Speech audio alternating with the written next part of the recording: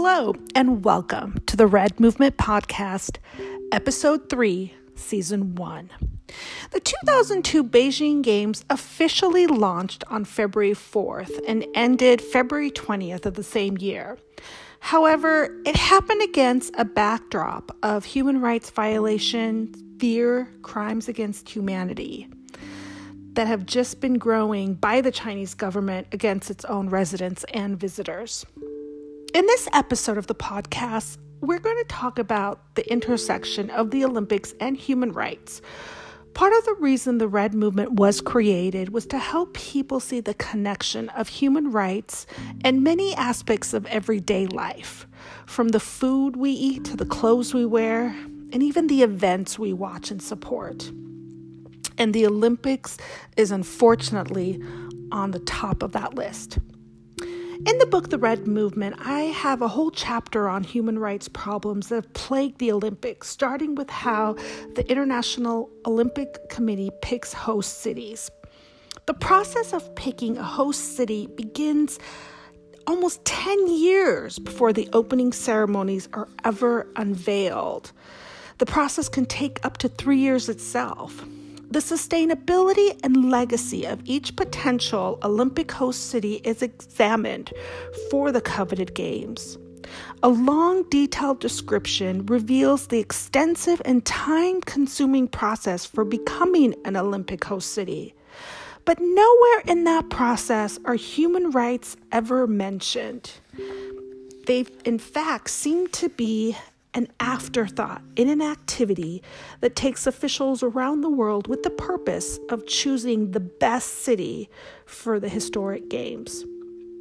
Yet some of the International Olympic Committee's selections for host cities have been controversial at best and scandalous at worst. Nowhere was this more widely evident than the Beijing 2022 Olympic Games.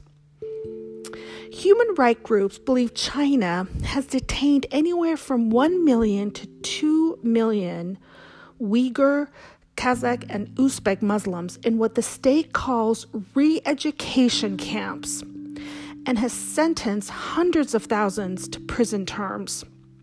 There's also evidence that the Uyghurs are being used as forced labor and the women are being raped and tortured. The Uyghurs are a Turkish-speaking minority group in China. The government has placed Uyghur Chinese in camps while forcibly mass sterilizing the Uyghur women to suppress the population. There's also been the separation of children from their family while attempting to break the cultural traditions. The Uyghur Chinese are the Muslim minorities, and they've called these re-education camps when really they're camps that violate basic human rights of Chinese citizens. Imprisonment, detention, and disappearance of Chinese human rights activists, lawyers, and journalists trying to tell their story has also added to the growing problem.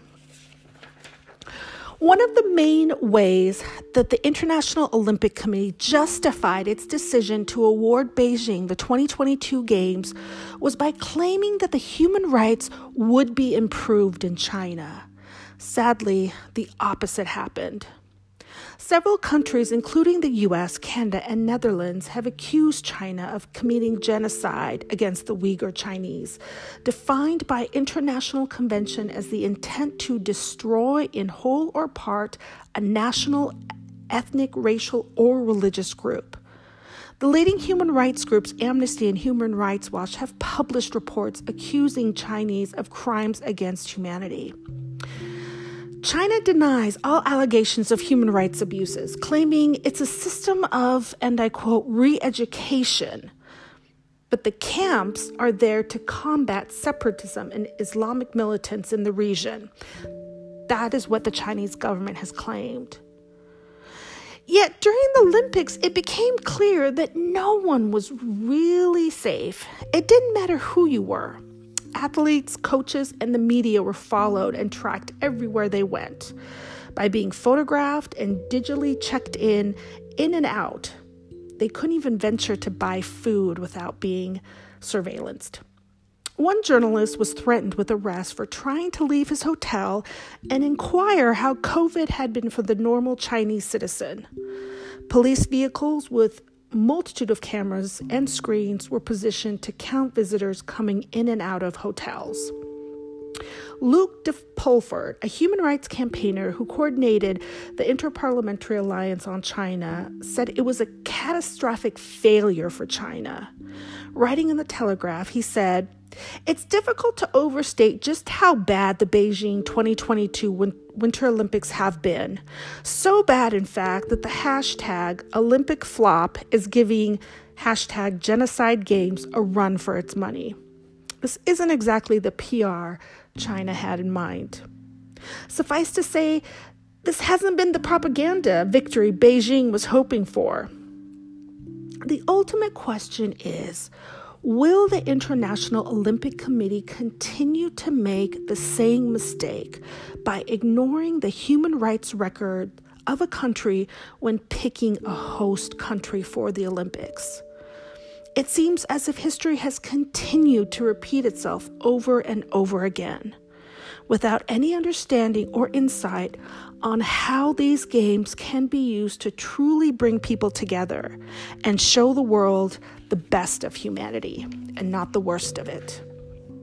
In the next podcast, we will continue to talk about how human rights issues touch various aspects of life and how we as consumers can make a change by living with integrity and supporting products, companies, and events that promote a better world.